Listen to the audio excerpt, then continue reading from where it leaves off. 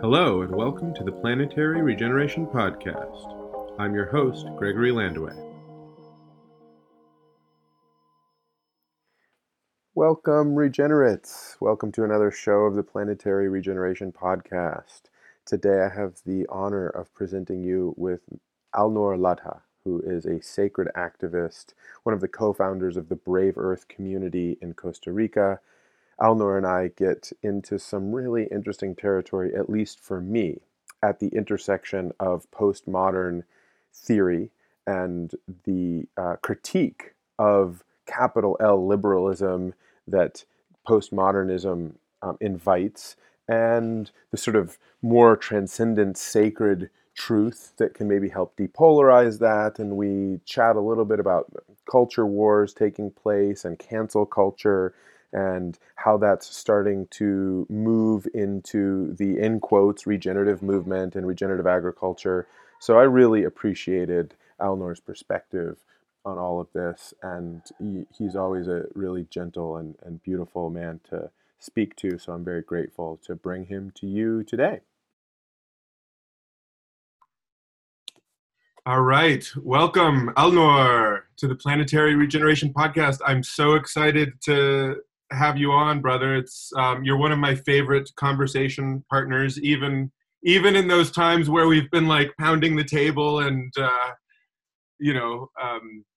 had disagreements. I just so appreciate your insight and your keen mind and your big heart and your all the good work you're doing in the world. So I'm just really humbled and excited to have you on.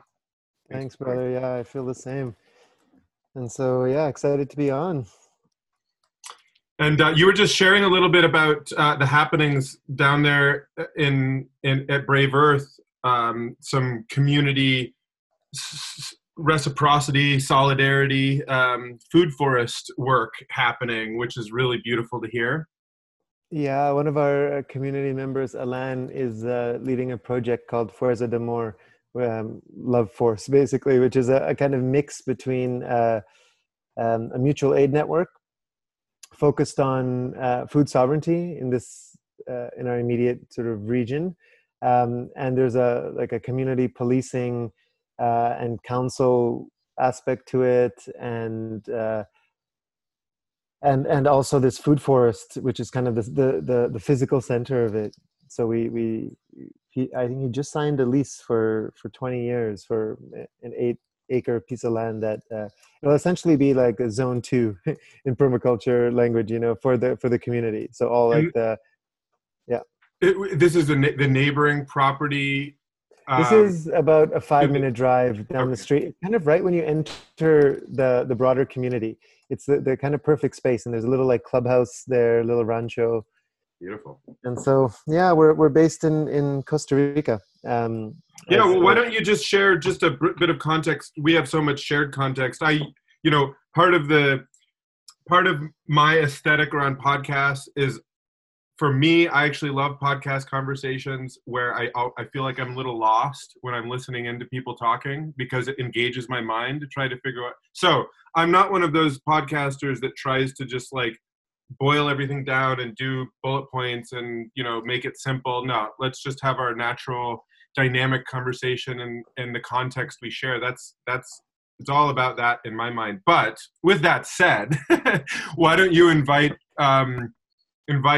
myself and whoever might be listening on just a little, invitation to understand what is happening down in Brave Earth and this project that you're pouring your heart and soul into right now. Yeah, thanks for setting it up. We've been here for about 4 years, and Gregory in his previous incarnation, your previous incarnation through Terra Genesis, was actually helping us with the design of the land and the permaculture plans and the growing plans and all of that. So it's about a 88-acre property, and we just finished our retreat center, kind of healing arts center, focused on alternative healing modalities. There'll be a residential side as well, and then a kind of 30-acre farm in between, and then we have a neighbor, Finca Luna Nueva, who you know very intimately as well, Gregory, um, and another neighbor behind us. And so there's a broader kind of 240 acre commons that we're looking to plant out collectively. It's so exciting. And for those listeners who are regular, you will recognize the voices of the other sort of community members. Tom Newmarket and Larry Coppold have both also been on the show. So we got to jam a little bit and catch up on what they're doing. Well, so I'm really excited about the way that you all are sort of rooting a transformative community in place. And I'm really excited around the sort of syncretic approach to bringing spirituality into the conversation around transformation. And so those are all things, I mean, there's a bunch of things on my mind as I'm thinking, like, what do I want to talk to Alnor about? There's so much. But I kind of thought that I might start with getting your take, just presencing and getting your take on, you know, creating some space maybe to, you know, share story and just honor David Graeber, who passed away. Mm-hmm. And who I don't know what your relationship was with him, but I know you studied at the London School of Economics where he's a professor, and I've always felt sort of threads of him running through you. And yeah, so I just thought maybe just presencing that and giving a little space for that might be appropriate. Mm-hmm. That's a beautiful place to start. Yeah, I only met David a few times. We had a email correspondence over the years. We initially met at Occupy. I didn't even really know he was a well-known anthropologist at the time. I just, thought he was this, you know, quirky, disheveled, anarchist. And a couple years later, I got reconnected to his work by reading fragments of an anarchist anthropology, which was one of his really early works that became well known. And then a dear friend of mine, Jason Hickel, who's also an anthropologist and a colleague of David Graeber's, and also taught at the LSE and comes from an anarchist political philosophy, gave me a copy of Debt, The First 5,000 Years. And then I started, you know, connecting the dots that this is the same person that I had met a couple of years ago at Occupy, and was really blown away by the analysis of Debt and his very unconventional approach at both pedagogy but also insights. You know, he was this very like non-obvious, non-linear thinker. And then through the work we did around the World Bank, we part of the Rules, which was this activist collective I was part of, was an 8-year experiment. We ran a campaign called World versus Bank, which is putting attention on World Bank's land rights policies and how the World Bank has displaced over 10 million people in the global South through their big ag development projects. And we went to 12 different World Bank offices around the world on a simultaneous day of action, and David was one of the speakers at the London gathering, and just brought so much humor to the situation. And I think there's the sort of interesting moment for the left where there's very few people in, especially the radical left, anarchist space, that bring a lot of joy to this work. You know, there's a sort of sense of self-flagellation and, you know, asceticism and self-denial that comes with the culture. And I feel like that is changing. And in many ways, like Standing Rock was a huge moment of disequilibrium for that culture, because prayer started coming in and following the lead of elders. And I wouldn't say David Graeber was an elder in that sense, you know, but he was definitely more of the Heyoka archetype, the sacred clown, the misfit. And I think that we need the Heyokas and we need the elders. And we definitely need a new culture for how we approach social change work. So, you know, just sort of digging into a couple of things, would you consider yourself, like, how do you feel about the label of left and leftist and sort of left wing, you know, as a descriptor of a movement and, you know, a philosophy, ethos, approach, and how do your feelings relate to, you know, what's going on in the world and just what you think is, I guess, maybe an appropriate and inspiring way to have, I guess, human tribal needs and identification needs be met while maybe maintaining some amount of flexibility and cooperation and openness to the moment. Yeah, it's such a moment of blur, right? This kind of like post-truth moment we're in. It's being fueled and amplified by conspiracy theories, and you know, it's like nobody knows who's sitting where anymore. It's pretty crazy.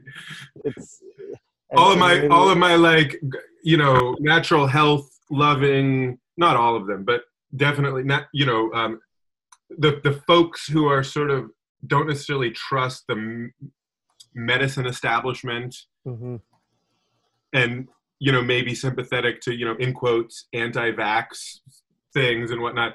I see them sort of getting sucked into the sort of like Trump universe through these interesting memes. It's very confusing. It's very it's very sophisticated psyops as well. It is. Right? It's very sophisticated. And it used to be like that.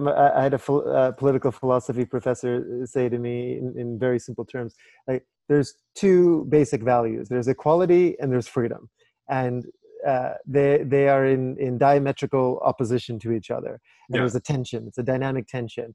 And the left values equality over freedom, and the right valued freedom over equality. And that was the sort of, you know, the basic. That's the classic, like, you know, almost like I would say classic capital L liberal approach to, you know, solving the problem of governance in a way. Yeah, exactly. And what's interesting is with the rise of sort of Silicon Valley libertarianism, what we ended up seeing is this sort of individualist pursuit sort of be wrapped around all of this language around social good. And so it's sort of, you know, the social good, you know, greenwashing world, right? Yeah. And then what's interesting with woke libertarians. Yeah, exactly. and what's interesting about libertarianism is it's basically, now we've amassed all of the wealth, let's remove government and rules and structure. Whereas the anarchist impulse is more prefigurative. It's like, how do we create a world where we can localize power and people at a local level can decide how they want to live their lives, and redistribution of historic resources is on the table. So it's a much more justice-based approach to. You couldn't do it otherwise, right? There's sort of, No, I think that's a really poignant description of what sometimes seems to be a fuzzy difference between, you know, I mean, all of these terms, these labels, they get very blurry very quickly, but, you know, in quotes, a libertarian approach and in quotes, an anarchist approach. That one of my favorite quotes is that libertarians are just anarchists who still want to maintain police protection from their slaves. Exactly. More or less. Yeah. The belief is private property is somehow religion, right? And amongst anarchism, it's the commons. We prejudice the commons as the, you know, there's that Kenneth J.K. Galbraith said, what capitalism does is it creates private wealth and public squalor. And what anarchism wants to do is reverse that, which is, private frugality, but public abundance. Well, yeah, let's not do, maybe the interesting thing about that is maybe too often the discourse is around or perceived that it is just a switch, and it is actually private squalor and public wealth. And anyway, there's something there maybe. Yeah, and it's also, with the resources we have, there's no doubt we could create a system that would have private abundance within means and public abundance. But this is kind of the part of the culture of the West, is we don't really understand limits or bounds, and that's a difficult conversation to have, and it's not a very popular conversation to have. So if you're a politician, or even if you're a Greenpeace, right, you're not going to talk about consumption, because consumption is too close to the root of the system. And I think this the goes driver back. It's prefigured as what creates peace. Like if you listen to Peter Thiel, or for whatever it's work, as an example of a non-woke libertarian in Silicon Valley or whatever. Yeah. What he's saying is straight up, just bare and naked, with the fastest way to peace is to increase the size, to always be increasing the size of the pie. And it doesn't matter how you allocate the slices within that pie, as long as the pie keeps increasing, society will be okay. Right. That's straight up. This is the kind of McDonald's diplomacy, right? And Thomas Friedman has sort of said similar things to this. And it's really scary, right? Because on two levels. One is that it's ahistorical. It doesn't look at any historical circumstances that have led to this moment. Yeah.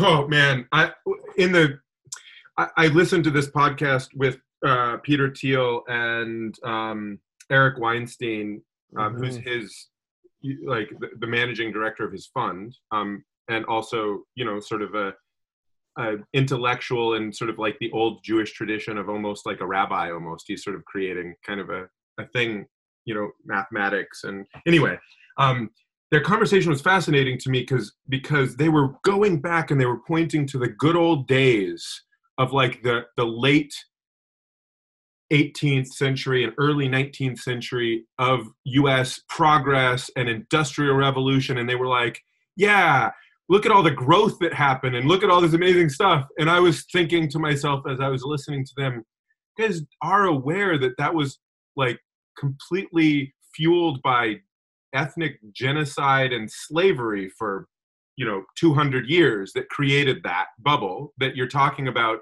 in these sort of like glowing starry-eyed terms. Just like kind of face-palming the whole conversation. And well, I think this is really now the new political divide is essentially growth or life. There is no, the sort of left-right is not as relevant as the growth versus life. Yeah, exactly. Right. And essentially, if I almost see this as in like 4 quadrants, right? And it's kind of like, if we were to take the x-axis, it's like an ahistorical lens to like history doesn't matter, to a kind of we have to address historical injustices, etc. And then on the kind of y-axis would be the world is getting better, the kind of progress narrative, versus a more nuanced, sophisticated, let's say, kind of animist quantum ethic of time is cyclical, there's karmic implications, we have to be thoughtful of the consequences of our actions. And in the top right corner is this tech utopianism, right? It's like ahistorical, and it's based on this delusion that progress is an arrow and it's just going up and to the right in perpetuity. And whenever we're not, there's this nostalgia to try to get back to those good old days of perpetual growth.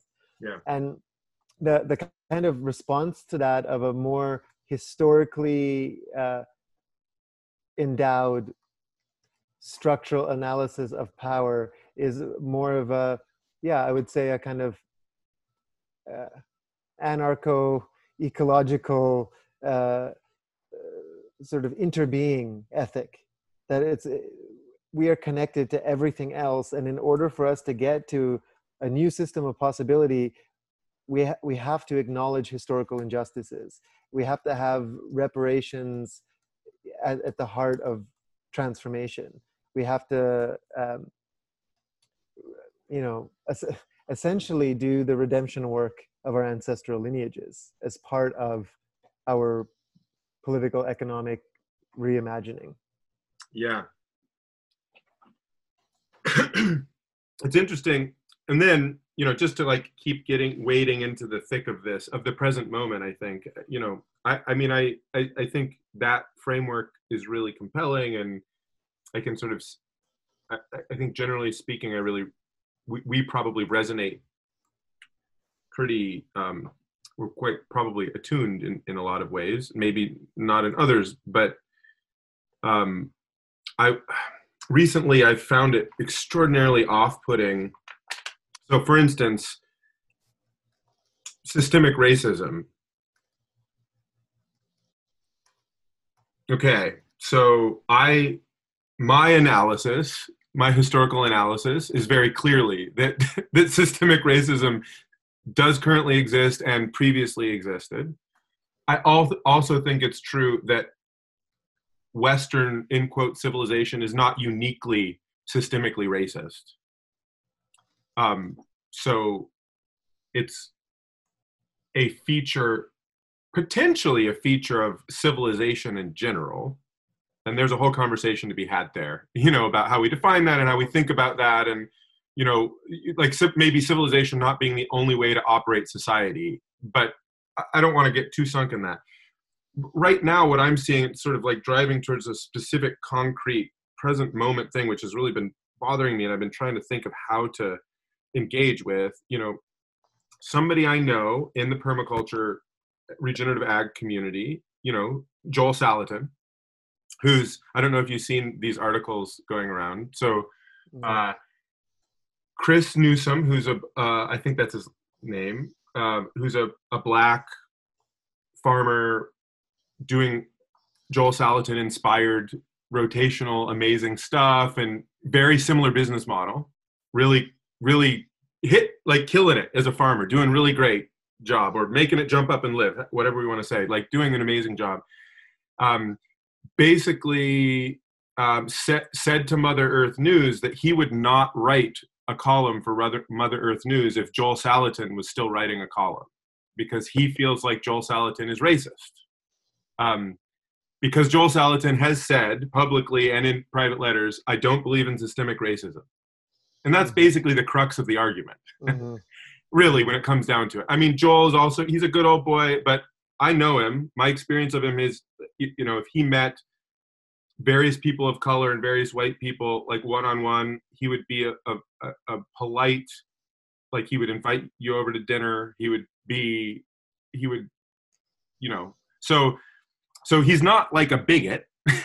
I think it's safe to say he's not a bigot. Right. He doesn't necessarily have the appropriate, for the moment, dogma of systemic racism and all these other things. He's not woke. He's not enlightened in that way. In fact, he's arguing for these more like traditional, capital L, liberal, like we have a system in place, and I just have to wonder,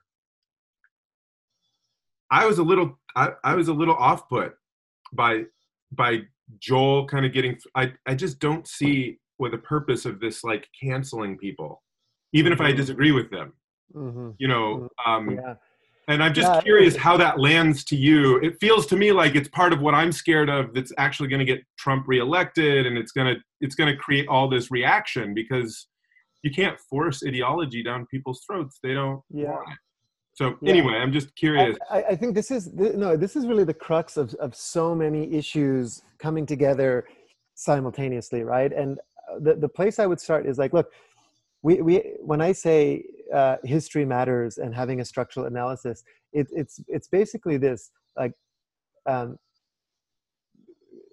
there's no issue that we are dealing with that is not outside the consequences of a neoliberal capitalist operating system, And we have to acknowledge that, right? So climate change is not an externality of capitalism. It's the direct result. It is the logical outcome of this set of rules that we've created. And the same is true with institutional racism. Essentially, capitalism is a form of white supremacy because white people had a 500-year head start on the monopolization of capital, and through slavery, genocide, imperialism, etc. So it's sort of baked into the root of the system. And now with that comes this cultural power, right? And the cultural power is that the white body is the default body and the standard by which all things are measured. And so all of those things lead to this moment where if we don't acknowledge the historical trauma, we're actually just going to perpetuate this kind of cancel culture, right? And what's interesting is, like, I recently witnessed a debate discussion between two friends, allies, one a black woman and one a white man. And as soon as the white man said, look, I acknowledge capitalism is a form of white supremacy, and literally the conversation just completely shifted immediately, because all of a sudden this woman realized that this person understands the structural plight of her people, and a dialogue could just open. And there was this kind of bridge building empathy that, you know, in the invisible realms just kind of happened. And so I think what's tough about a situation like this, I don't know, Joel, but listen, it's not your position to say if structural racism exists or not, especially as a white man, because you don't feel it. You know, like, you're, in some ways, his comments are irrelevant. Like, who is he to say how other people are affected by a system that is inherently invisible to him because it's worked so well, right? And you know, for example, white people are actually the most segregated population in the US. It's self-segregation, right? Like, most white people live their entire lives not really engaging with people of other color because they live in their suburbs and they go to their jobs, and, you know, et cetera, et cetera. So it's really hard to see the racial waters in which we're swimming. And so I think I look at a situation like this and I say, well, issue one is, like, Joel Salatin or whatever your name is, like, don't be commenting on structural racism as somebody who is on the top of the racialized hierarchy. And that racialized hierarchy exists. Now, is the solution to that we have more black people in boardrooms or have equal access to, you know, the means of production? That also feels like a crazy idea to me. Like, why if racism is a byproduct of capitalism, but somehow— well, that's the thing, is that you're just reversing. You're just sort of saying, well, we're going to maintain the same power structure, exactly, and we're just going to replace the people there, and they'll perpetuate their version of things. Exactly. And then so it comes to this idea of, look, has human society always been racist? Sure, but in different ways, and those different ways matter. Has there always been hierarchy? Well, the sort of anthropological, archaeological view is, like, as soon as we started sedentary lifestyles and Neolithic revolution happened, there's always been hierarchy. Has that hierarchy been racialized? There's not clear evidence that that is necessarily true. I mean, my opinion would be no. That up until that, the birth of racialized hierarchy coincides, in fact, with what we would consider capitalism. That's my historical understanding of and that's probably right. And what's interesting too, like, if you read some of the work of, like, John A. Powell, for example, at Berkeley, he runs the Institute for Othering and Belonging. Might go the other way around, but he talks about the invention of whiteness, that actually, even within the US, there wasn't a strong sort of racialized hierarchy till there started to be essentially organized class-based action. Totally. No, it was the history there. I haven't. I'm not sure if I've read his work, but the history there it feels pretty clear that there's clear documented the birth of racism in North America. You know, it happened within the historical record, and it's documented, and it wasn't just like people bringing it in.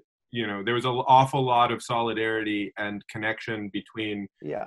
Black slaves or Maroons and, Native American Indian populations and indentured Irish people and, all sorts of, there's a whole thing happening there that history is like beautiful and full of grief and mostly swept under the rug. And we just sort of rather forget about all of that. And then there's this issue of like, this comes to the root of cancel culture, right? Which is like, well, what is our response to this racialized hierarchy? Okay, if somebody, Joel, whoever, makes a comment based on ignorance, which is essentially what his comment is, wouldn't it be better as an ally in that space to just call that person up and have a dialogue with them and just say, well, I understand your position, and here's a kind of historical structural take on why we're in this current situation, and how do you want to show up as an ally? And related to that is also like the spiritual implications of what's happening, and this is not often talked about, but it's like, if we believe that we've incarnated into a white body or a brown body or what have you, as part of our karmic work in this period, understanding the historical antecedents that have led us to this moment, we would approach the issue of race in a very different way than to just think about it as you're a beneficiary or a victim, which is a kind of binary, old school approach to matters of race, because something deeper is happening here. And it also implies that actually what we need is a process of grief and reconciliation and acknowledgement of these historical things, rather than cancel culture, which feels like the lowest common denominator kind of reactive approach to the moment. Yeah, no, I mean, I think that really resonates with me. My first reaction to all of this going down, and I mean, I guess whenever we release this podcast, this will be my first sort of like, in quotes, public, although it's buried deep in a podcast. It's not like I'm tweeting things at people or something, but just processing it all. My first reaction was like, man, I wish that Chris and myself or other people, I mean, myself as a white man, like I can talk to Joel and be like, Joel, dude, I think you might be like missing some stuff. Chris as a Black man could be like, hey, I don't know that this is yours to comment about, however it goes. But the only way that those sorts of challenging conversations happen is when they're held in relationship. You have to trust each other enough to give that to receive, to give, to have that depth of like a process whereby someone reflects of their own will, reflects on their long held assumptions and beliefs and everything that's happened in their life. And they say, wow, actually there's something else going on here.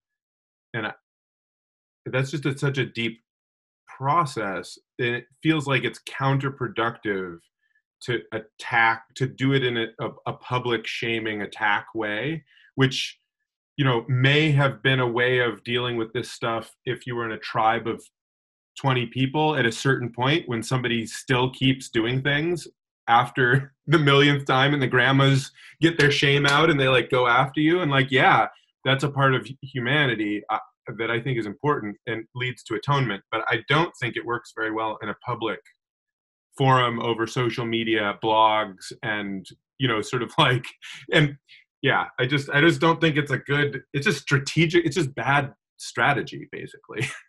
I don't know. And like, do we want a culture where our potential allies are in shame and guilt and, afraid to speak? And, it's like, what kind of culture are we creating as whatever, progressive movements, the permaculture movement, among anarchists? It's like, as soon as you create an environment where people feel afraid or intimidated, our creativity is not going to flourish, our ingenuity is not going to flourish. We're going to start creating these sort of we have to make the post-capitalist future so extraordinary and desirable that it becomes a magnetic force, that people start wanting to live these other ways. And if we're not doing that, then we're just replicating the hierarchy and the oppression in new ways. Well, it is what it's being, I think what strikes me is, I think a lot of the, sort of reactionary right, alt-right, sort of Trumpian universe, that I feel like what just happened is Joel Salatin just got polarized into that group, whether he wanted to be or not. It just like happened, because that's who's going to come to his defense. Right. Those are all the people that are going to be like, yeah, that's a bunch of bullshit. And then they'll have their little echo chamber and they won't hear anything after that. It's just like it just happened. So where was I going with that? I sort of forget where my train of thought was going. It just, the polarization there is, that's where I was going. That alt-right, it's like a self-fulfilling prophecy. The fragile, white, however we want to describe it, like people, there are, it is also important to understand that whiteness isn't the benefits that come from being born white in the United States or other Western societies don't actually get you out of suffering or being able to have a legitimate victim story. And so when it becomes then it becomes a tug of war, and people in their own experience can be like, wait, you're telling me I don't have right to acknowledge my suffering and what the shit that happened to me and my ancestors, and yours trumps mine. I know in my own personal experience that I feel it in my heart. I can see the family traumas, like those are concrete things. I don't know your experience. I only know mine. Right. It's just a really, I think what you're inviting us to consider is really important, which is if there's going to be movement here, it has to be sort of like a different way of resolving, of sort of, it's sort of like, in a way, this is an interesting thought, the right, in quotes, always seems to emphasize personal accountability over collective action. And I think what I'm hearing from you is what we need to be personally, we need to all be personally accountable for healing lineage trauma. And that's going to include approaching reparations that we as individuals may not have been responsible for, but as individuals, we can take accountability for.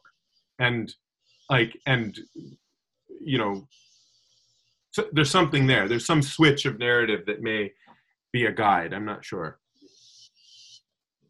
Yeah, and also to say that this, sorry, is it cutting out for a second? Can you hear me? I can hear you. Yeah. I hear the cicadas as well. It's quite nice. Yeah, it got a little choppy for a second, but okay. To say that this point about competing oppressions is really important, right? Because we don't want to get into a place where we're competing in the hierarchy of oppression. Whose trauma was worse, and of course. The Oppression Olympics, I've heard it derisively referred to by people who think that it's all a bunch of nonsense. And here's the thing, right? Where this sort of intersection between individual responsibility and collective action comes. It's in some ways incumbent on white people to acknowledge that all of the oppressions they've had would be even more difficult if they were incarnated in a black body in late stage capitalism. It would just be another institutional, structural blockage that would make your life more difficult. I would push back on that a little bit. I would push that back on that a little bit, because I think there are unique cultural oppression elements, especially around white men, that have an interesting set. If you look at the statistics, the most likely, by a long shot, the most likely demographic to commit suicide are middle-aged white men, and I think that is a pretty clear indicator that there's a lot of suffering going on that that's unique, that has its own, that has to do with disconnection and atomization and sort of Yeah. being the Yeah. most sort of like centered out, like just like divided from everyone else in a way that, and that there's consequences to that. So it's sort of like, again, what's interesting, anyway. What's interesting is these things are interconnected though, right?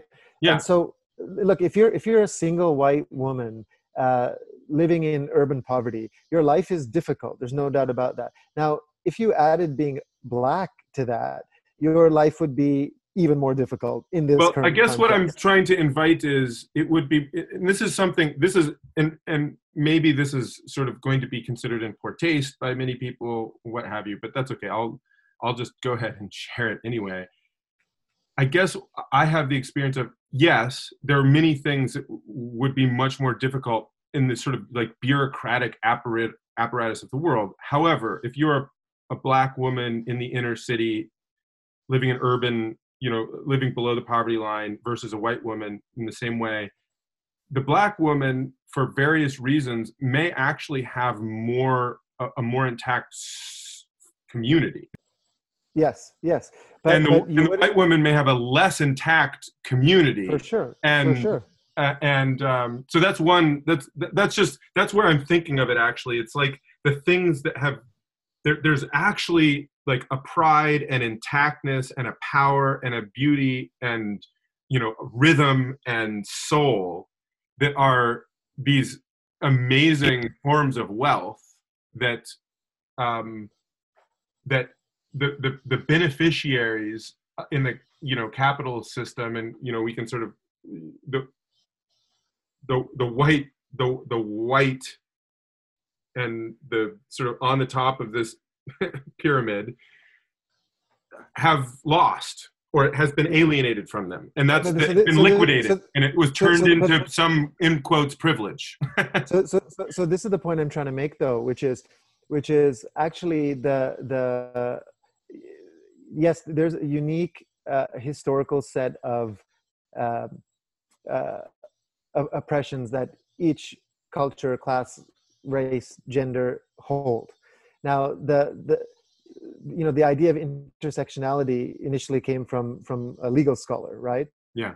Kimberly Crenshaw, which is that the more of these intersectionalities you hold, the amplification of your oppression is increased from a structural legal, how the system treats you, how the economic, the bureaucracy, it's how the bureaucracy just sort of like they're minute, and it's by gradations, and they're like, right. It's little micro prejudices combined with historical laws and all this stuff, right. Sort of shades to create. Yeah, no, I get it. But this is the point I'm trying to make, is that the healing, though, of part of the reason the sort of this middle-aged white category that we're talking about, that has high levels of suicide, etc., is depressed and has this ennui and this disconnect, etc. Part of their healing is actually bound up in the acknowledgement of the other's oppression. Like that's actually what I'm trying to say, is like when white people acknowledge that there has been a system of and a sort of a state system and apparatus that has done that, you actually open the bridge to deeper healing, to dialogue, and actually what is keeping us apart is a system that requires us to be atomized, to compete with each other. And if we're going to transcend the sort of zero-sum logic that is the core, the source code of neoliberalism and late-stage capitalism, all sides healing, just like all oppression is connected, all healing is connected in that sense. And our meaning is actually going to come from reconnecting with the historical trauma that our ancestors created. Like, in some ways, that's where both the redemption and the potential for meaning can come from. Yeah. And we're at that very messy early stage of a teenager or an adolescent trying to grapple with a problem that's going to take a lifetime to get to maturity with. And so this cancel culture is almost a, you know, it's a juvenile impulse around an issue that is going to require all of our collective healing. Yeah, no, I think that's well put. And are you at all familiar with Jim Rutt? Have you been? No. Like the Game B, in quotes, Game B movement? No. Is this like Jordan Hall? Is this Jordan Hall is part of it? Part of that world? Yeah, part of this world, and you know, kind of white intellectual rationalist sense making people, right? Yeah, exactly, exactly. Yeah, very sort of naive materialist, rationalist approach that has arrived at a similar set of conclusions, although I would argue is really, really resistant to owning, to having any sort of conversation about structural oppression or, you know, lineages of trauma, or like using the reality of history as a foundation to approach the present moment. They're very, very reactive, you know, even more so than I witnessed. Like the integral movement kind of has a reaction to, you know, the green meme and the mean green meme and all of this. It's maybe even it's a similar though. And maybe that kind of spiral dynamics framework is actually kind of useful in this, at least for me, in kind of understanding what's happening. But that's the group, that's the community. I've been just sort of like had my ear to the ground, listening to them, you know, talk about, you know, creation of proto-bees, which are basically like what Brave Earth is doing. That is to say, communities that are trying to work on sort of interfacing with the Game A, in quotes, world, while building a new way of being that is what they would call meta-stable, which I think they mean sort of having some sustainable homeostasis with planetary systems. Yeah, anyway, it's interesting. It's like it's a cousin. It's sort of a cousin that I've recently come across. And Well, it's interesting, right? Because this is really the idea of post-capitalism, right? And social movements, especially in the global South, like the Zapatistas and others, have been living this and saying this for like 30, 40 years, right? If not longer. And when this sort of, you know, game theorist style, you know, Santa Fe Institute people come, and those are the ones. Jim Rutt was the director of Santa Fe Institute. Okay, yeah. It's you know, it's kind of like another form of colonization, right? Like just like academics did with anthropology. You know, it's sort of there's an imposition of. For example, James Lovelock comes up with Gaia theory, and it's heralded, right? And it's like indigenous people have been saying this shit for like since the beginning of time, you know, time immemorial, that the earth is a living system, and the kind of, and you look, and I also have nothing against it. It's like there's an ecosystem approach to this, and if that's going to help some people understand that we have to build post-capitalist infrastructure before collapse, great. But the claim that they somehow have a monopoly on these ideas, I just find a bit laughable, you know. Well, I don't know if they would claim that. I actually think, you know, at least Jim, I really like Jim's. Jim is another like old, cantankerous white guy. You know, I'm a white guy, so I can hang with that that culture. I kind of like get it. Every once in a while I get triggered, but not very often. And one of the things he says is he talks a lot about epistemic humility, which I think could be our unifying. Maybe that's our unifying ethos. You know, that we could all get behind it, and that would be the savior of the sort of from naive rationalism. Actually, is if.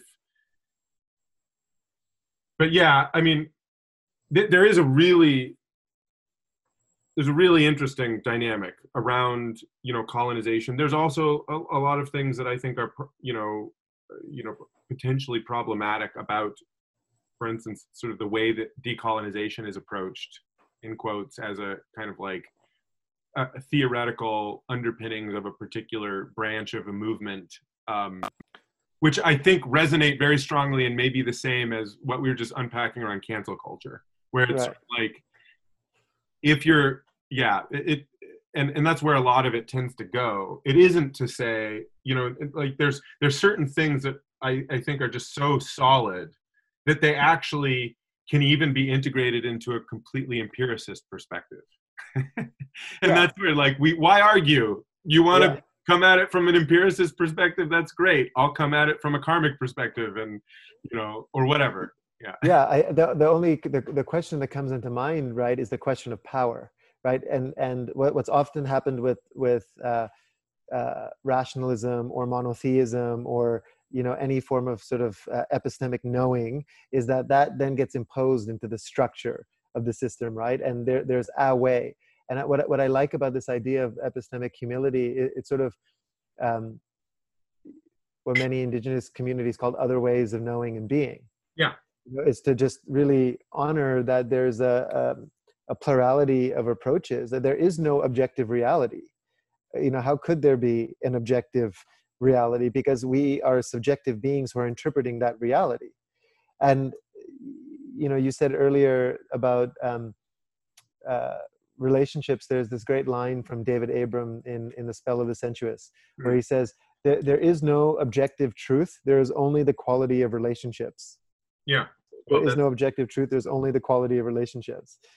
And I think there's some beautiful, I have a sense of clarity that emerges around my sort of, somewhere between pop science and pop mystic, and maybe a little bit further than that, since I have my life experience and my ways of knowing, but, not to overinflate my ability to make claims. There is something about sort of interbeing and intersubjective reality generation that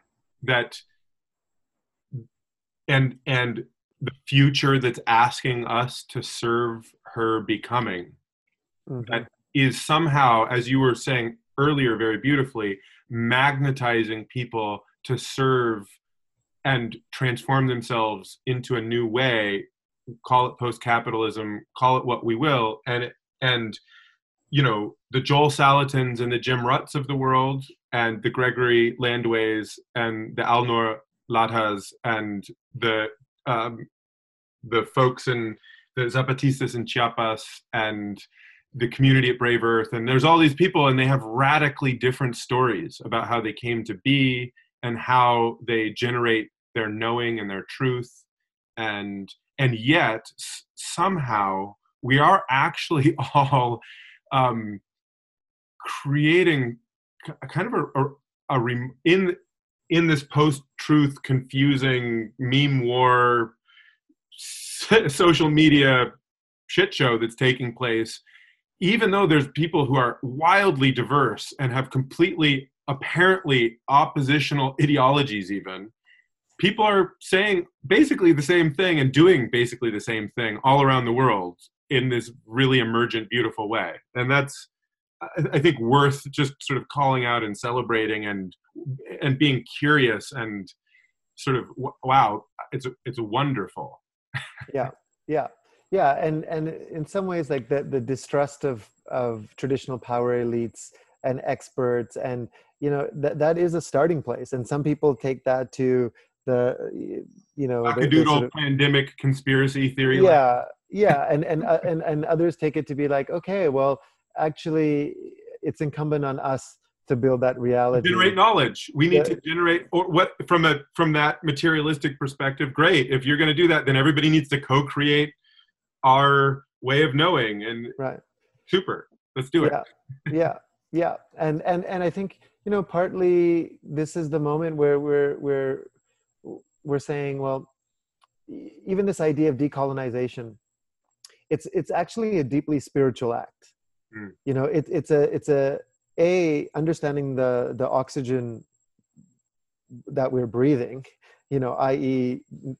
neoliberalism, late stage capitalism, the Kali Yuga, whatever you want to call it, really being a student of our culture to understand the circumstance we find ourselves in as a starting place. And then also these things are discursive. That it's not inner work, outer work. It's happening in our own bodies. And so finding that the somatic rewiring that's also required for decolonization to happen, and then seeing that reflected in alternatives and rules and systems that we co-create. And I think that's, in some ways, it's what we all want, right? And the hard part is that privileges can be a constraint. It can. Oh, sure. It always is. Yeah. No, I mean, boundaries make for life and beauty and art, the best poetry, the best stories. Limitlessness is the greatest tyranny. Yeah, and it's also non-dual, right? Because it's also through the boundary dissolving, you can then decide how to proceed with the limitations that have been imposed on you culturally. Yeah. Right?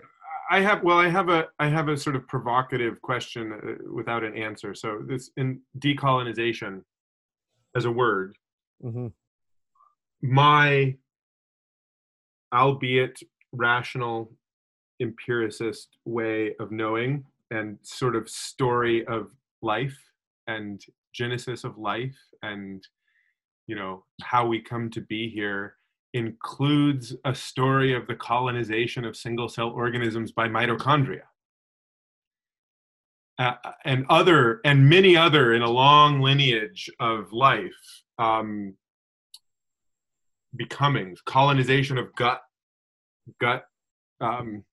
fauna, microflora, colonization of new species into new ecosystems, evolution and whatnot. And I sometimes am troubled by the simple decolonization, the D in front of that, because it feels as though it's very resonant with things that are historically we have a history of and can source knowing from that have happened in the past, in which we're trying to remove a particular part of ourselves or a population and take it out, and it kind of happens with invasive species in quotes all the time, where people are trying to rip out or spray with, people spray chemicals on invasive species to get them out, which is kind of crazy to me. I mean, I find it Looney Tunes. Yeah. So anyway, there's something there which I find like, I have a hard time. I get so alarmed that sometimes I have a hard time like leaning in and listening past a certain point.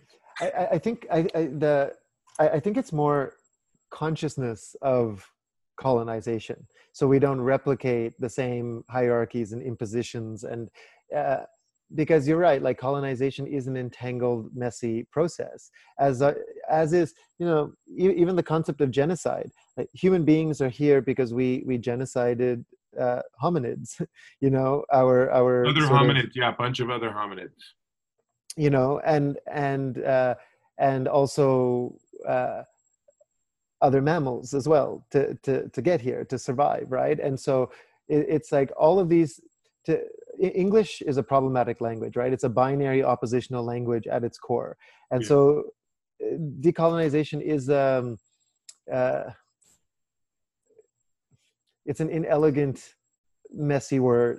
But it is an important placeholder, and when used to remind us and to anchor us in an understanding of how we're actually going to be able to face who we are and how we came to be here in order to transform and heal. And that's how, and look, we're not there as a culture in that conversation. There's a lot of anger and resent and which is all understandable, just to be clear. I mean, of course, but also the place where we do need to get to is to start going beyond this zero sum,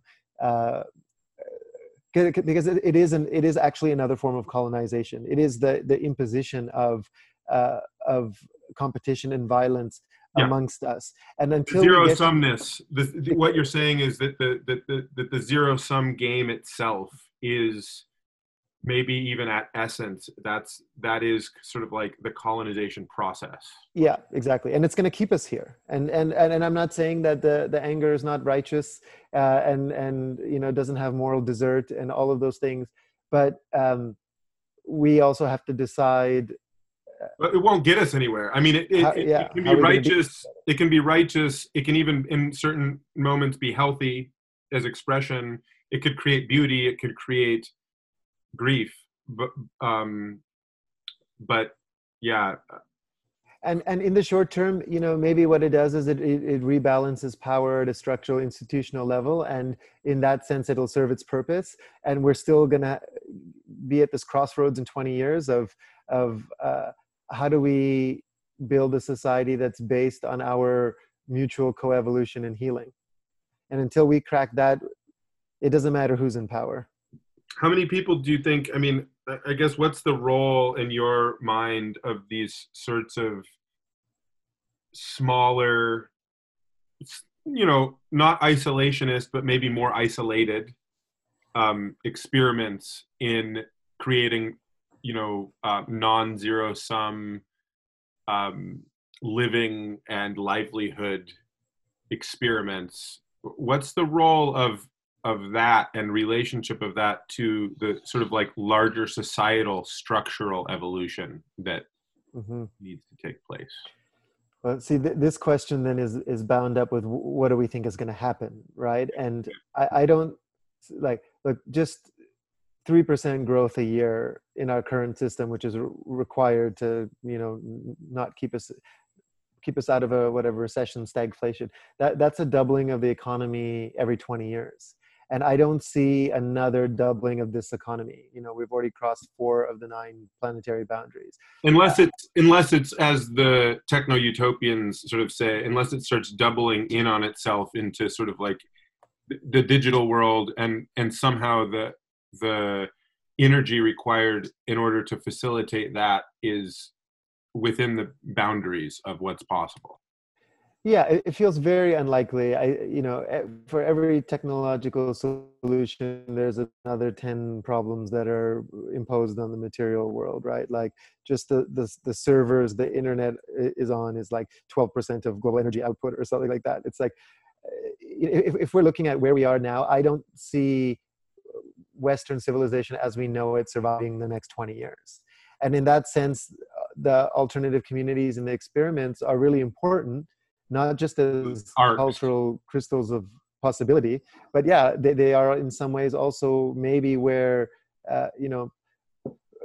look, where I see the possibility of human survival is in communities with deep indigenous knowledge and ancestral connection and symbiosis with the natural world. And that can maybe be acquired in 1 or 2 generations to a certain extent, through an alternative community that becomes food sovereign and bi-regionally self-sufficient, etc.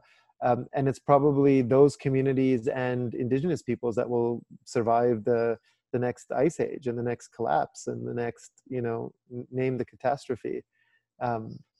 Maybe, or they'll be the peasants, and I guess they would survive if they were the peasants. I mean, there's so many different variables there that are scary to think. Yeah.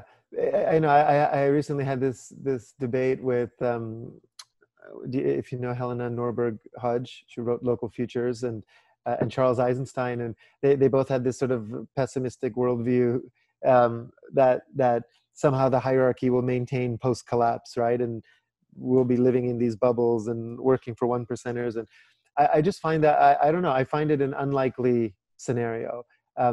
I feel like right now hierarchy is propagated on debt-based capital, and really, like, who's going to be flying people's private planes and guarding their gilded gates? And people who have food knowledge and systems knowledge and have a relationship to a living planet are going to be valued allies. And who's going to be for sale, the day the dollar dies?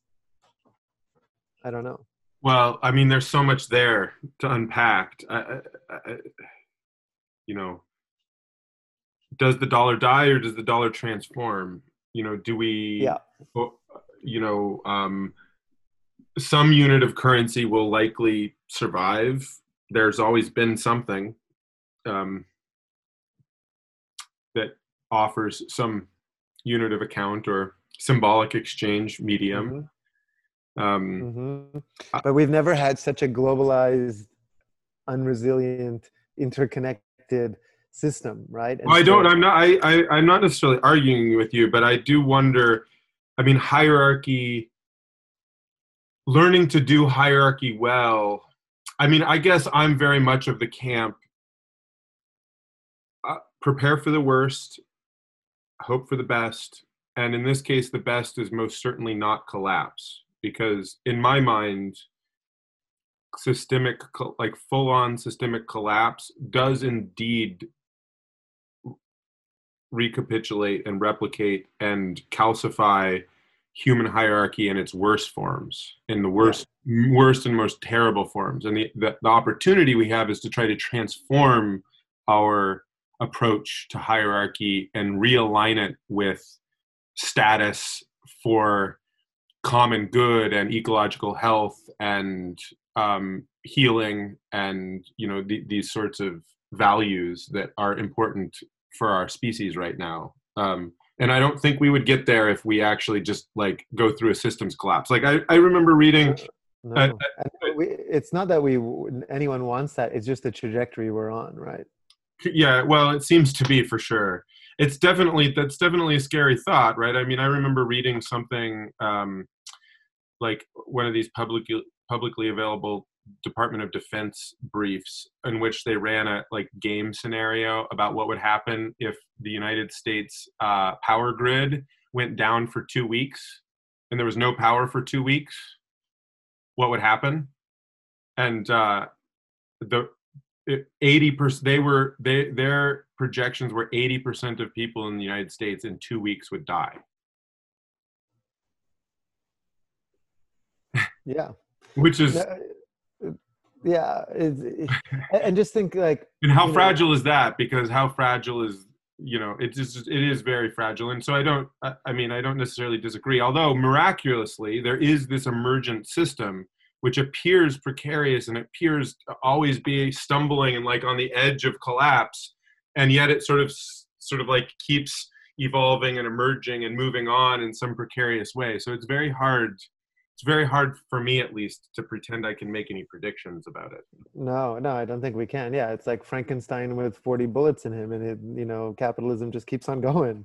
It doesn't matter how many 2008s you have, but look, just the last IPCC report has like 40 plus feedback loops, right? Just one of which is the Siberian ice sheet. It holds 12 times more carbon in the form of methane since the beginning of the Industrial Revolution. We've already heated up the planet a degree. We've gone from 250 to 440 parts per million. So 12 times that.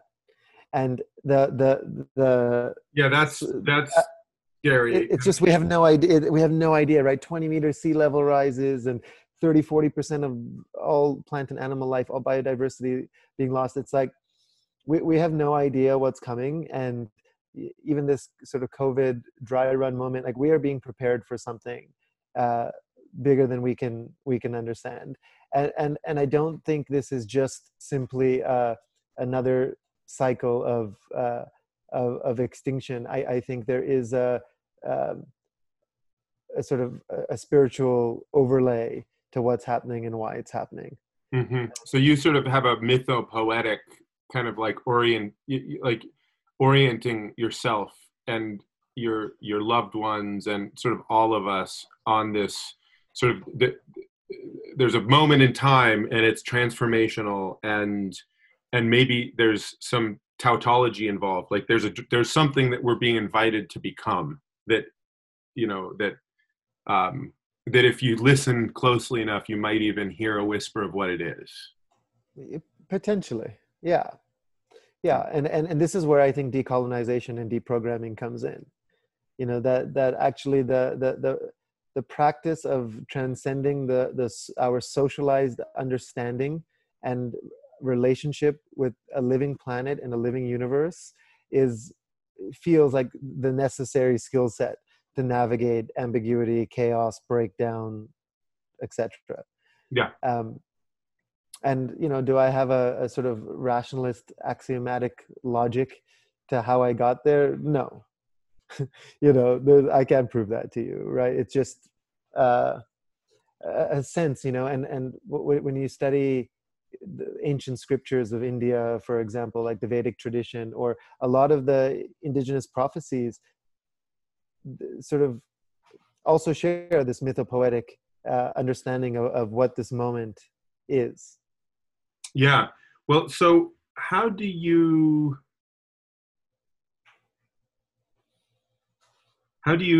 in your mind think about science in this sort of and how does science fit into your worldview as a way of knowing or I studied philosophy of science in grad school, and so I've always seen science as the floor of human understanding as opposed to the ceiling of human understanding. That can we temporarily achieve a shared objective, I wouldn't even say objective, a consensus understanding. Intersubjective consensus. Yeah, an intersubjective consensus on certain aspects, for sure. And science plays an important role in that.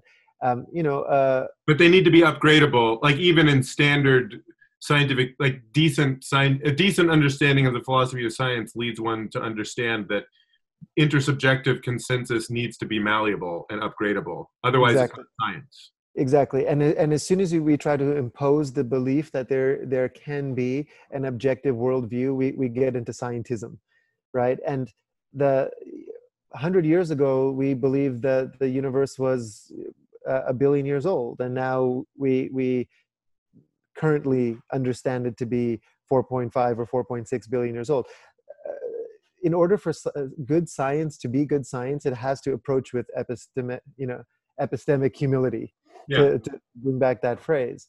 And I don't ever believe that there will be, that our human understanding will be all encompassing. That science will make us God, because that's the teleology of a lot of scientific belief. Yeah. Yep. Right. Well, but that's sort of like, what myth do you choose, and what's the consequences of the myth? Yeah. If the myth is that this is a never-ending cycle and process that we're on, and time is nonlinear and looped, and and we're sort of in a constant intersubjective meaning making and reality creating process, that's very different from there's a beginning and an end, and if we're good enough, we can bring the end about sooner. Or something, which is my rough interpretation of kind of the Enlightenment, where scientism and sort of the eschatology kind of meet. And of course, science, the Western scientific tradition, has been deeply informed by both Christianity and capitalism. They are part of the same complex. Yeah. And so I'm more in the kind of Karen Barad school, this post-humanist school, this understanding that you can't separate ontology and epistemology, nor can you separate those from ethics. So let me move back into this growth critique. So if this is something I think about a lot, if we're proposing, I don't know what we would name this, but we're proposing sort of a dynamic, without beginning and without end approach to meaning making and sense making and co-creation of reality. To me, there is potential to sort of like harmonize that with an economic system if we point growth into a direction of inner knowing and beauty and life, instead of sort of brute extractive production, or whatever we want to call it. I'm curious how that lands with you, and if that seems crazy or possible or naive or silly or what. Yeah, it's basically rethinking the idea of growth to be something else, right? Because right now we have a very crass measure of that, which is essentially material throughput measured by GDP. That's the growth economy we're in, and that is going to, we know where that's going to lead us, right? It's going in one direction very quickly towards a brick wall.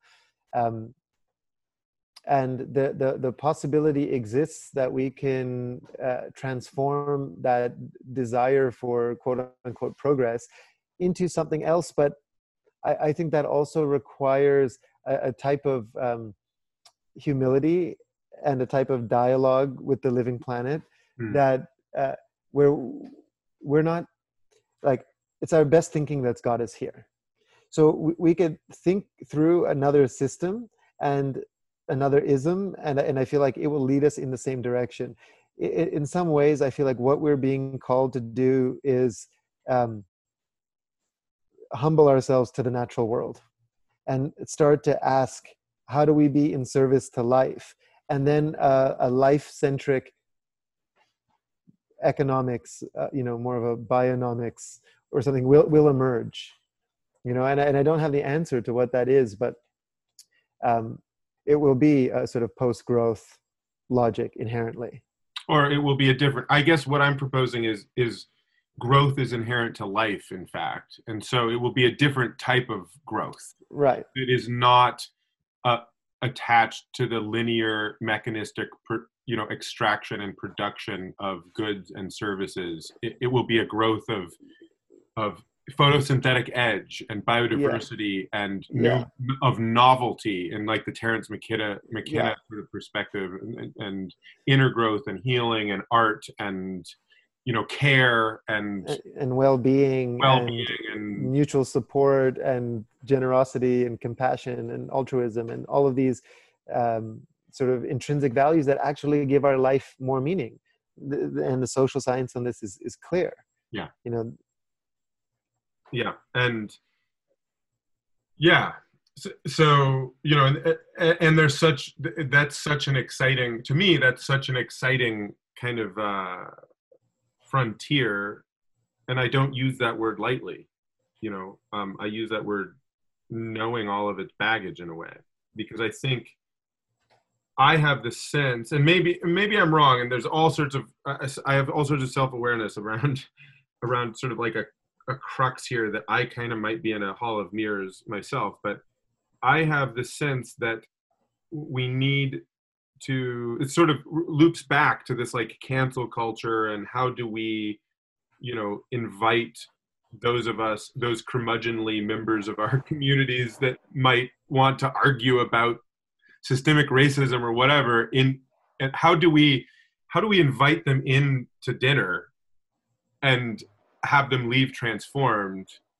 There still needs to be, and this is maybe talking about, like, in the beginning you were talking about the left as well, just like pinning this to a couple places in our conversation, and how it's like, man, if we can't have fun, if there isn't hope, if this is just a fight because everything sucks, if there's no hope, if there's no beauty, if there's no excitement, if there's no exploration, if there's no blue sky opportunity where you're elated about a new love or a new landscape you're exploring or a new opportunity, we won't go anywhere. And so that new horizon, and painting that picture and making that invitation, I just feel like is so essential to bringing enough people to a sort of about face and start kind of like falling in love with a different direction and making different assumptions. Yeah. And Carl Jung used to say, every generation has its spirit project, where the sort of collective will is directed, and in some way ours is emerging, and it's sort of emerging through very unfortunate circumstances. Like you and I, or our children, or perhaps our children's children, may be the last human beings left. Could be. And that's in some ways you could see that as uh, Humans I apparently need crisis in order to yeah, transform, it seems. yeah, exactly. It's like in some ways that's the marching orders, and the manner by which we approach matters, you know. And so Hmm. if it's not done through joy and pleasure and relationality and liminality and uh, Conviviality. yeah, then I don't even think our subconscious will allow us to ratify you know, the possibility of those other things happening, Mm. because all of this is bound up together. You know, the kind of misery that exists right now is the consequences of a set of decisions and rules and structures that uh, we were born into. And if we're going to create a new context for human beings to flourish, it's going to have to look very different to this existing system. Yeah. Well, so in a extraordinarily sharp right turn in the conversation, I'm so what how are you holding coronavirus meaning making, and what does it look like what in Brave Earth, and amongst peers, just like what is it for you in this moment, sort of making meaning and making decisions and thinking both how does this moment affect your life project and your service in the world, but also just your day to day and how you're relating to other people, and also maybe like how you see the ticos around you relating to it, just getting a Mm-hmm. snapshot Mm-hmm. of kind of trying to step out of the post-truth, you know me more Yeah. statistics, and just get a moment of like your subjective, hey, this is Alnor sort of relating to this phenomena. What's Yeah. going on for you? Yeah, I have a kind of, I guess, a worldview that comes from we are in dialogue with a benevolent being, you know, and that of course influences my understanding of this. I think that we are transgressing on the natural world, and that COVID is a result of industrial capitalism, and it's going to keep on coming. And these viruses and pandemics and other things are going to just increase in their veracity and their furiosity as we continue to extract in this globalized system. And the sort of shift in our way of living feels welcome, and it feels necessary. Yeah. And you know, for me personally, uh, I haven't been in one place. I'll be here for a year straight without going anywhere for more than a week or a few days or what have you. I haven't done that since I was 19, and I left Vancouver, as a kid. And so I really welcome it, and I love that, and I feel like I'm just deepening my relationship with the land here. Definitely, as countries go, being in a country like Costa Rica that's so dependent on Tourism. tourism, Yeah. and a country that, I don't know, maybe 60, 70, maybe even 80% of people live paycheck to paycheck. It's not a poor country, but it's not like a country of a lot of savings. It's just people live within their means, and they live by and large decently, but it's dependent on a flowing economy. And I think all of us are going to have to relearn that. And part of the reason we're doing the mutual aid work we're doing, and the kind of bioregional resilience work, is we know what's coming. And I think that work is going to force us to make kin with unlikely allies. And that's a beautiful process. I think the worst possible outcome could have been to continue the way we were continuing. Myself included, all of us included. Yeah. How are you, sort of given the, sort of given your take on the consequences, sort of like that, I guess sort of the, I don't know, almost like natural history, the ecological consequences, and sort of determinism there, where, okay, we've done this, and therefore pandemics will be a thing, as we continue to cut into forests and have edge and interspecies mixing and confined animals and all of these, and lots of people packed into cities, all of these, we're sort of creating the conditions for pandemics, is what is the meaning I'm making of what you're saying. In a layer, so that's like the scientific explanation, and then there's a layer as well, which is sort of as a species, we have some relationship with a you know, and are maybe even a part of a benevolent spirit of becoming, and there's information here for us as individuals, as a society, on a societal level.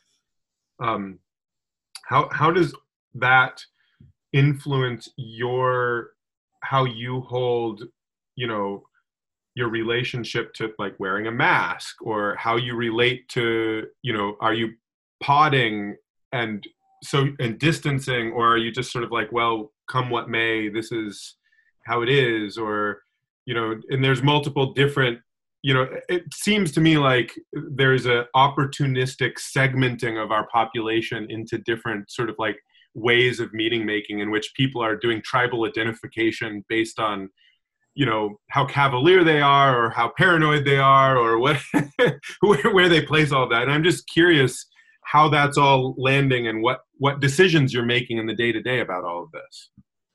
Yeah, you know, we live in a community, so we're now getting to a state where we're growing, you know, more and more the majority of our food.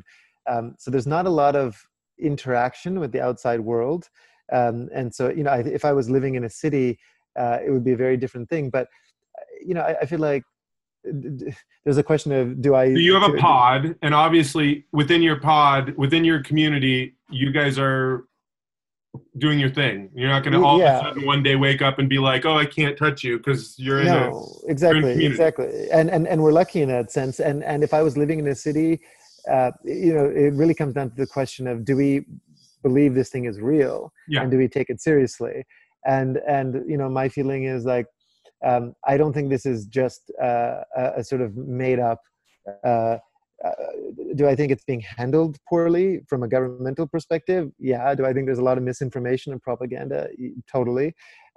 Do I think it's real? I do. And I you know, I know people have had it. And for me, it's more of the ethics of, do I want to affect others and affect other people's lives? And for me, it's if other people take it seriously and there's a risk to the elderly, for example, or to people I work with, or then, you know, it's like, I want to take that.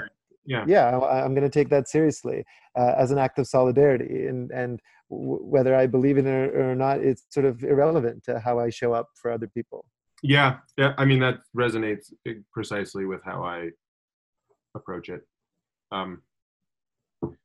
Yeah, totally. I think this is the kind of, when we were, this is like more of a, like the quantum ethic I was talking about, right? It's like at every moment there's a kind of co-agency, there's an entanglement, there's a karma, there's a context that I want to be sensitive to. And so I kind of, there's a dialogue I'm having with the environment I'm in, ancestors, other people's energies, what thought form they're dealing with, is there paranoia in the room, you know, and I think we just have to take all of those omens in and metabolize them, and then make a decision that is based on what is in service to the space I'm entering right now. Yeah, beautiful. Well, so, you know, at this stage of the conversation, there's a couple things. I mean, I'd love to know more on a personal level, how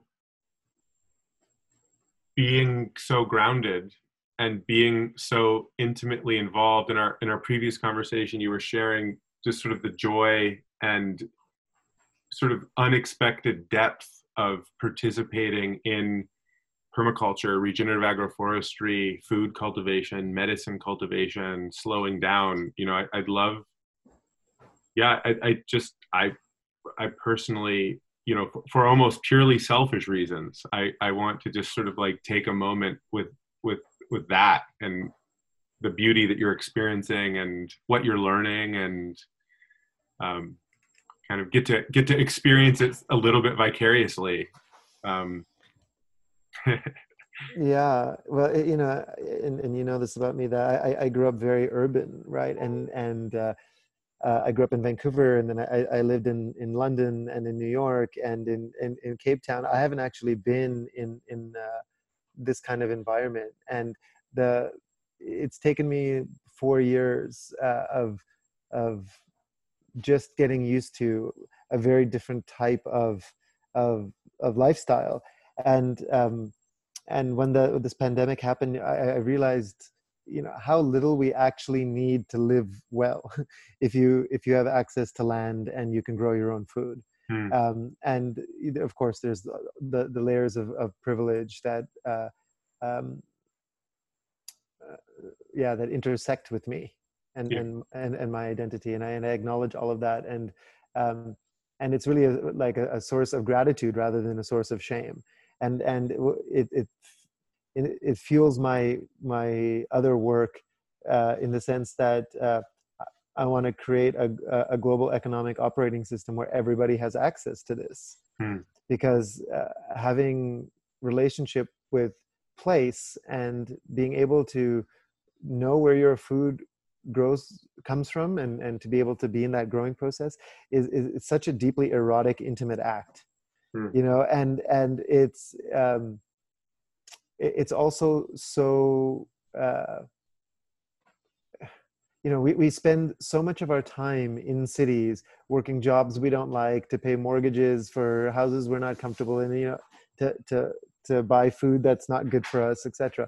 So there's a whole treadmill that we got swindled into, believing that was progress, right? The idea of urbanization and industrialism, etc. And I think what we're realizing is that comes with a deep grief. Hmm. You know, Francis Weller, I don't know if you know the work of Francis Weller, who's No. he's an interesting man. He's a psychoanalyst, and he talks about the five gates of grief.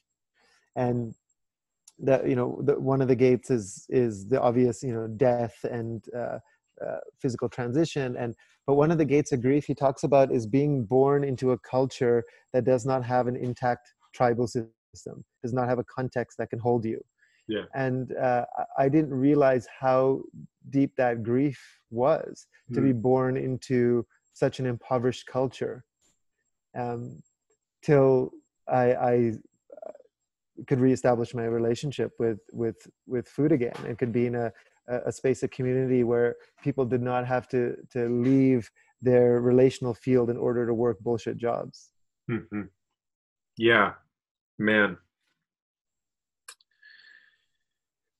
Yeah, it's so delicious, and in some way I love your invitation, that, you know, how I'm taking your invitation is that we might even consider having what you're getting to experience maybe being included as a basic human right somehow.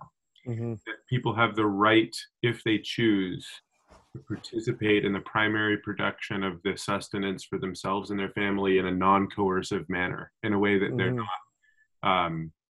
forced in sort of the peasantry way, or, you know, wage slavery or what have you, but that they can just participate in that if they choose. And it's an available, there's an invitation, should you choose to participate in sort of marrying, you know, as one of my teachers, Martine Bechtel, would, you know, perhaps say, although I wouldn't want to put words in his mouth, but the idea of marriage between the humans and sort of this greater than human world, and being able to just participate in that. I mean, that's a whole life way. Yeah. And to be, you know, I look at our education system, right, and just seeing how impoverished it is, right? Like, its entire purpose of being is to make you a good automaton in a growth-based industrial society. Another brick in the wall. That's all it's for, right? And if we had the opportunity to actually learn the joy of growing food, or knowing where our food comes from, knowing where our energy comes from, knowing where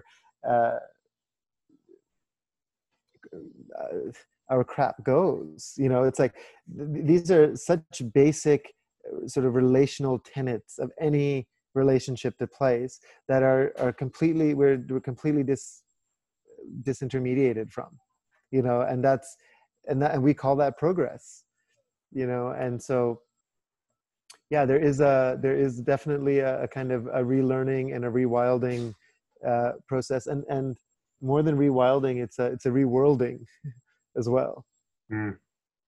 Yeah, remembering Mm-hmm. in the yeah, rebuilding, regenerating. I think it's the work of our times. Yeah, and I'm a testament. If I can do it, anybody can do it. I'm sort of physically inept, and and I couldn't plug in a VCR, when those things existed. Like, I'm not a technical person at all, and of course these things are done in community as well. And I think that's the beauty of the practice, is this distributed cognition.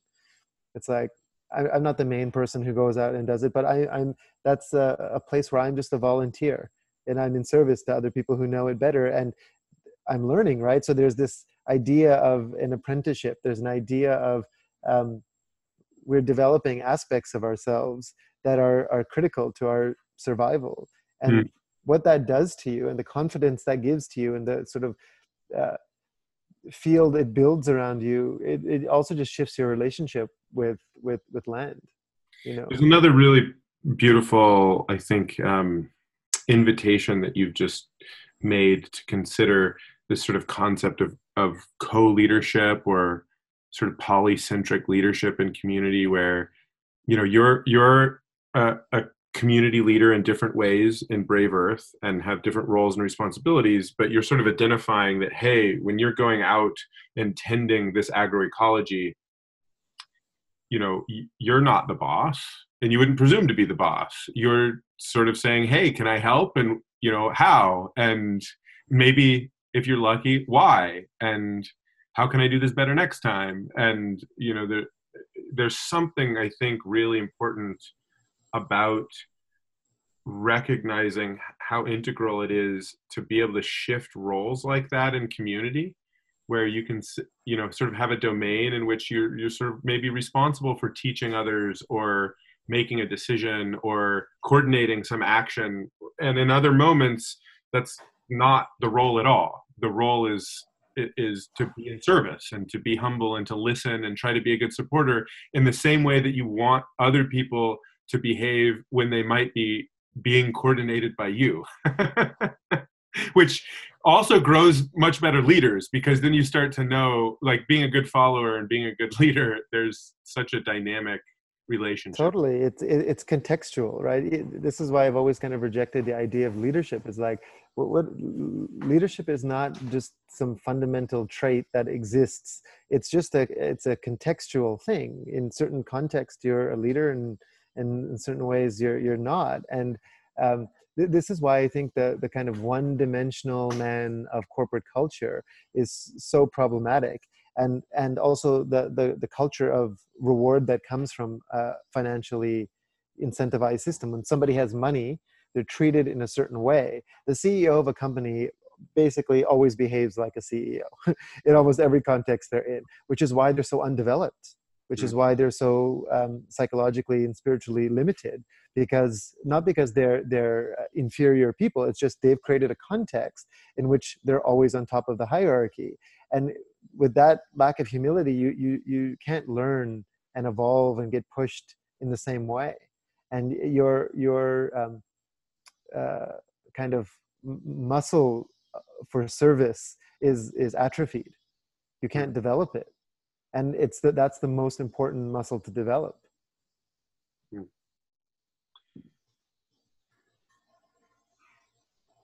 Yeah, it's really the road back to community and relationship is long and winding. It's and very important. I think it's really important. So I'm curious, as we sort of approach the top of the hour and maybe kind of start wrapping things up for this conversation. I'm curious, what has you inspired these days? What are you reading? What are you listening to? What are you writing? What are you? How are you participating in the in this crazy moment of meaning making? Mm-hmm. Mm-hmm. Um, I'm technically taking a sabbatical year this year, and the two things I said I would do for sure is to take no income for the year of any kind, and given that I was a professional activist, if such a thing exists, for the last 20 years, um, also not having any savings and just living in the gift and being in that practice. And of course, it makes it much easier when there's no travel involved and you live in community and eat from the land and etc. But we need money for everything, right? And it's such an interesting practice Mm. to have that relationship with money for a year. I don't think I could continue doing it for in perpetuity, but that's been a beautiful practice. And the second thing is, I built an altar to the mother and basically said, I'm not going to make decisions on what I'm going to do next. I'm just going to have offerings, and I'm going to humble myself on a daily basis, and I'm going to ask for guidance and counsel and advice and omens and see what happens. Mm-hmm. And so that those two practices have been kind of instrumental for me on the year, is to just go into that humility and try to cultivate my ability to listen better. Mm. And to be in dialogue with the more than human world, and also learning to farm and learning to garden, and that's been such a powerful practice for me, and a form of walking meditation. And then I've also been taking an online course with Martin Shaw, Oh, yeah. Awesome. on myth making, who I love, and I love his kind of animistic, mythopoetic take on things. And I've been actually reading the communiques of Subcomandante Marcos of the Zapatistas, in a compilation book called Our Word is Our Weapon, which is really beautiful. And I just started reading The Overstory by Richard Brooks. I finished that a couple months ago. Yeah. It's a nice Yeah, one. it's hard to even start, because it's almost disorientating in some ways initially. Yeah, yeah. It It starts to come together. yeah. I'm in that early 1/3 phase, but Yeah, yeah. yeah. Yeah, beautiful. Those are good things. Yeah, what a rich moment. And yeah, well, I'm just enormously grateful to have gotten to spend a couple hours in dialogue and conversation, Alnor. And Yeah, likewise. yeah, I don't know if you want to share any parting thoughts, or if you have any questions or curiosities. Yeah, maybe you could just tell me a bit more about uh, Regen Network, and your kind of hope and vision, and yeah, what prayer are you holding? Sure. Gosh, well,